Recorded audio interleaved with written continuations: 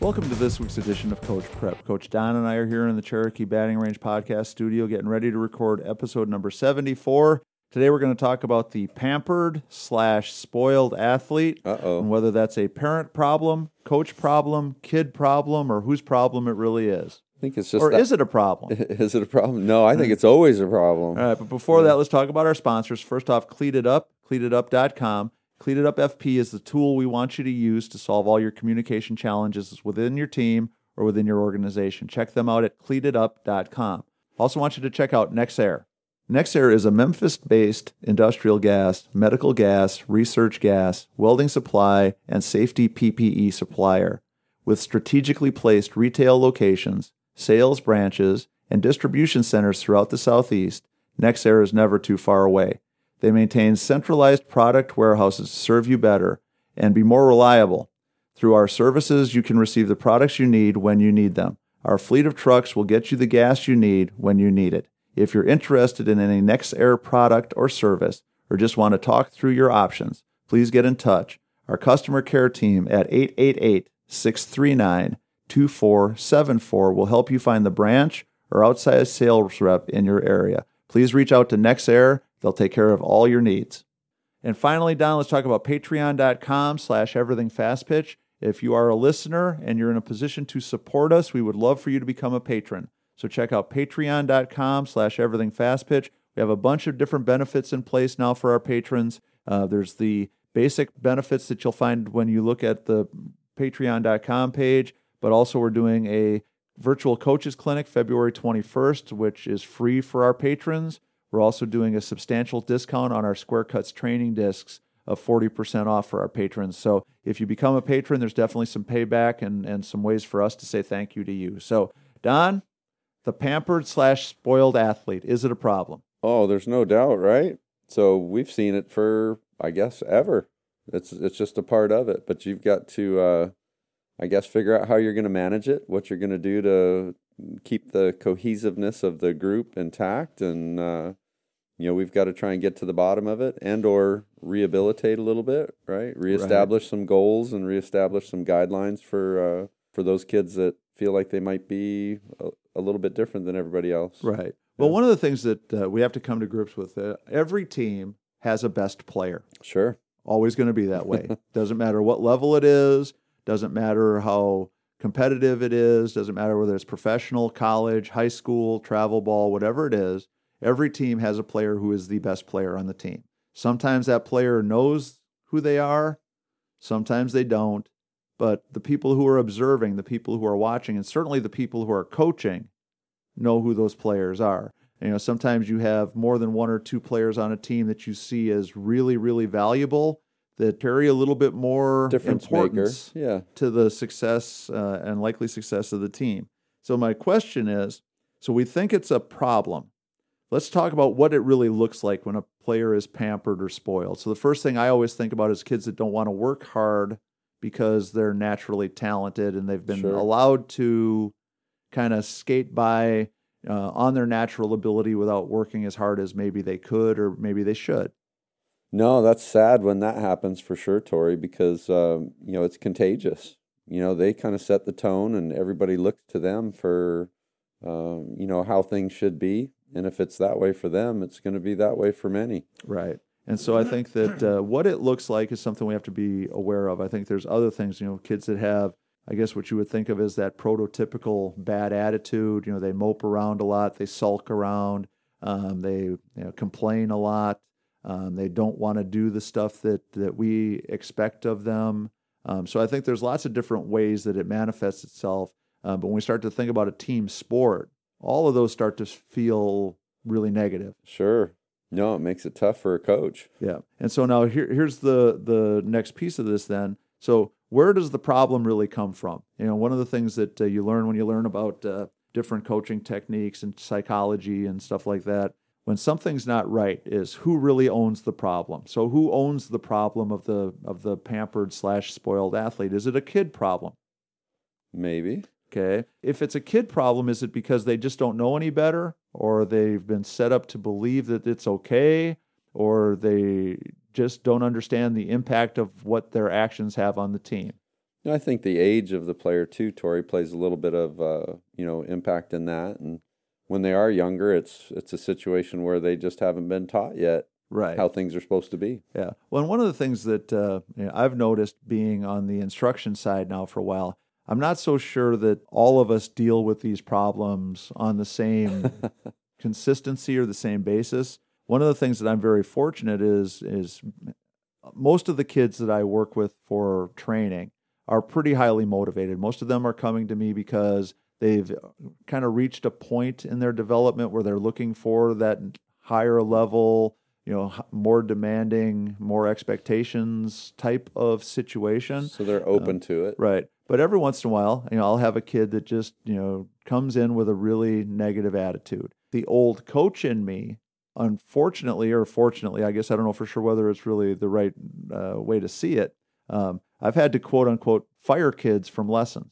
Right. I've told kids not to come back. I've told kids that I'm not going to work with them. Not interested in working with them, because I'm in a situation now where if they don't come back, somebody else will. And so I don't feel from a coaching perspective that I'm obligated to deal with their negativity. Yeah. So if the kids don't know there's a problem, where do we start solving that? If a kid is just kind of blindly going along, being this bad attitude kid, this pampered, spoiled kid, how do we help them see the error of their ways? No, I think, and two, I try and figure out where this came from whenever I see it, and somebody has allowed them at some point to be that way, and to do that, and whether it was previous coaches, whether it was mom and dad cater and accommodate to whatever attitude or whatever mood they might be in, they don't have the comfort of cutting that off, then sometimes we kind of have to interject and just create an environment for them that they have to be different in. Right. Well, one of the greatest lines in the history of sports movies is when Mr. Miyagi says there's no such thing as a bad student, only bad teachers. And I think when we talk about this topic, because I don't think any kid is born bad. Right. I mean, except, I don't know, The Exorcist. Something like that. But, kids aren't born bad, but they learn bad. They're taught bad. They're allowed to make bad choices. They're allowed to do things that are potentially negative. And so, yes, I think it becomes a kid problem, but I think that the trying to find a solution to it is a little bit more challenging. So is it a parent problem? I think quite often it is. Now, again, judging how other people parent their kids and decisions that other people make, I think, is really slippery slope. I don't know for sure that any of us are in a position to tell somebody that they are doing a good job or not doing a good job. Oh, I'm going to stick up for them because I'm a softie too, Tori. But right. But I think that one of the challenges is for us as a parent to see the potential harm that we are allowing our kids to create for themselves if we don't step in. If we allow them to manifest these bad attitudes of this negativity, this entitlement, that we're really setting them up for challenges and potential disappointments later in life. No, I think that you're exactly right, Tori, and a lot of times I think it's just easier to give in to the kids, right? Because we're busy, because we've got a lot of things going on, because I've got work, I've got all these other things, but to take some time to sit down with them when we start identifying some of these, signs that they're falling into a bad mode, it's time to interject and to cut it off as soon as we can, because it isn't going to be pretty. It isn't going to be something we're proud of, and it's not going to be conducive to their success later if we allow it. And realistically, whether it's a problem that was created by parents and how they've interacted with their kids, whether it's a kid problem because of how the kids have been raised or how they've acted and what they've gotten away with, any case, that ultimately becomes a coach problem because we're talking about having these kids on our team. And so then I guess that's where the rubber meets the road. Am I going to be the coach that wants this player on my team so badly because she's talented that I'm going to turn a blind eye and let her We've seen it. Let her act that way? Or am I going to be the it. coach that digs in and says, okay, that's not acceptable. I'm not going to allow that. No, we've seen it. I know I've seen it a bundle of times when I'm looking across at the other team and watching how that player's acting, and the coach is just kind of turning their head like they don't see it, right? Yeah. Like it's not really happening, but that's a handful of a handful to manage. You'd hope that somebody steps in eventually and Right. lets them know that that's just not the way to get it done. Right. So from a coaching perspective, let's talk about a couple things. Number one is, what kind of setting are we in? Okay. Are we in a win at all cost world? Are we in a instructional world? Are we in a recreational world where we're trying to, just, let the kids play and have fun? And I think depending upon the situation that we're in, probably creates some different parameters for how we're going to act as coaches.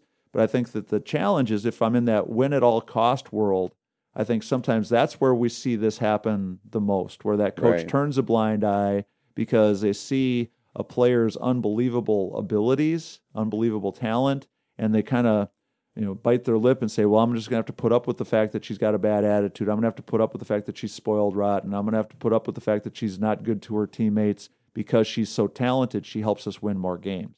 No, I think it's an awful situation. And again, it takes time to sit down and talk to these kids, whether they're young adults at the college setting or, whether they're very young, and just talk about how their actions are affecting others and people around them, and how later in life it's just not going to fly. Right. And, how much better things can be if they can be that positive leader on our group because their skills are better, that they're really, truly going to benefit more later if they can, act a certain way. Right. Kind of nip it in the bud before Yeah. it continues to manifest itself. At least try, we would say rehabilitate, right? Yeah. Or try and change the actions. Well, and then the other part of it, I think, is depending upon what setting you're in as a coach. If you're seeing a player on a daily basis, let's say you're in a school ball setting where you're seeing them, 3, 4, 5, 6 times a week, or you're in a travel ball setting where you're seeing them, maybe once a week for practice and Tough. Every other weekend for tournaments,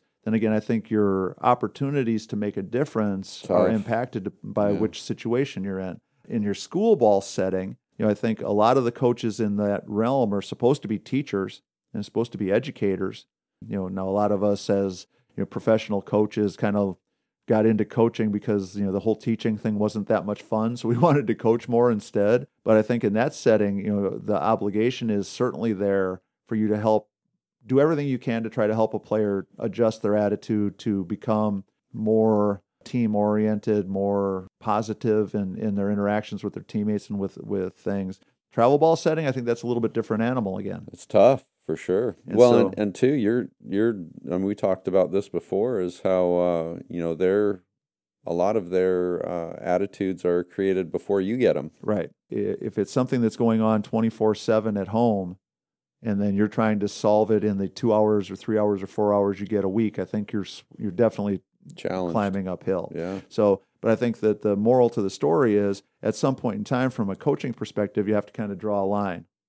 Okay, so then another aspect of this, what happens when the coach is part of the problem? The coach could be Could the very one, much be part of couldn't the they? problem. Yeah. So let's spin this back to the I want to win no matter what, and she's so good she gives us a better chance to win.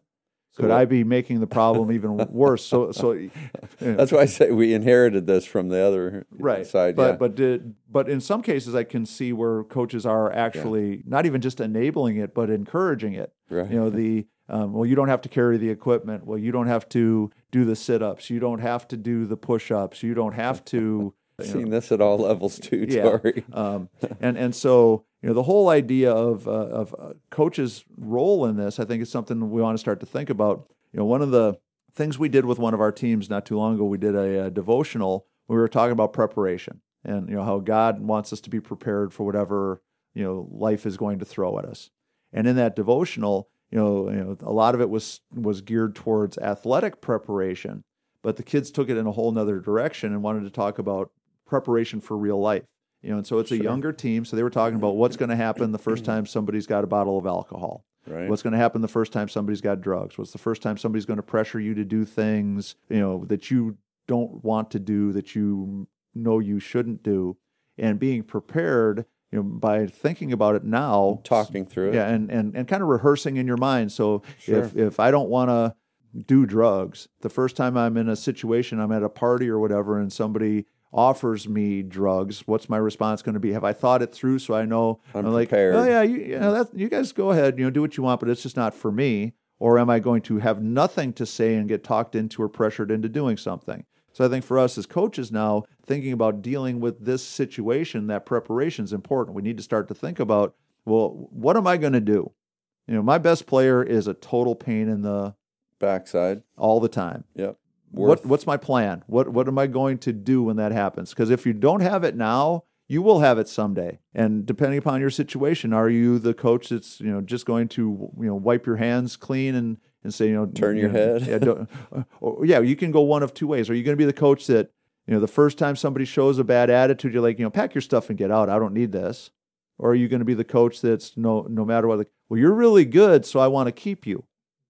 So I'll deal with it. Right. And so where on that continuum are you going to fall? And what's your attitude going to be? And I guess, what are you willing to do? How involved are you willing to be to help resolve the situation, to solve the situation? Are you the coach that wants to win so bad that you're going to let that star player get away with murder? Or are you the coach that's so strong in your beliefs of what's right and wrong that you're going to stand firm and that player's going to have to either get with the program or get out of town? So yeah, and again, you got to be. It's a teaching moment, right? Right. And it made me think of a situation. This is many years ago now, but University of Arizona was about ready to get on the plane to go to the College World Series, and Coach Candrea was informed that one of his 2-star pitchers had done something that was against school policy, against team rules, and he was faced with a really simple decision. Do I potentially hurt my team's chances of winning this national championship, or I do what's right? And he did what's right. I was going to say, I got an idea of what he did. He told that player, to stay home and unloaded her stuff off the plane, and they went on. And of course, in the Hollywood version of how this played out, they ended up still winning the national championship. Nancy Evans pitched every inning of every game and was the dominating pitcher that they needed, and they ended up still winning the national championship with their other star pitcher sitting home watching it on TV. Right.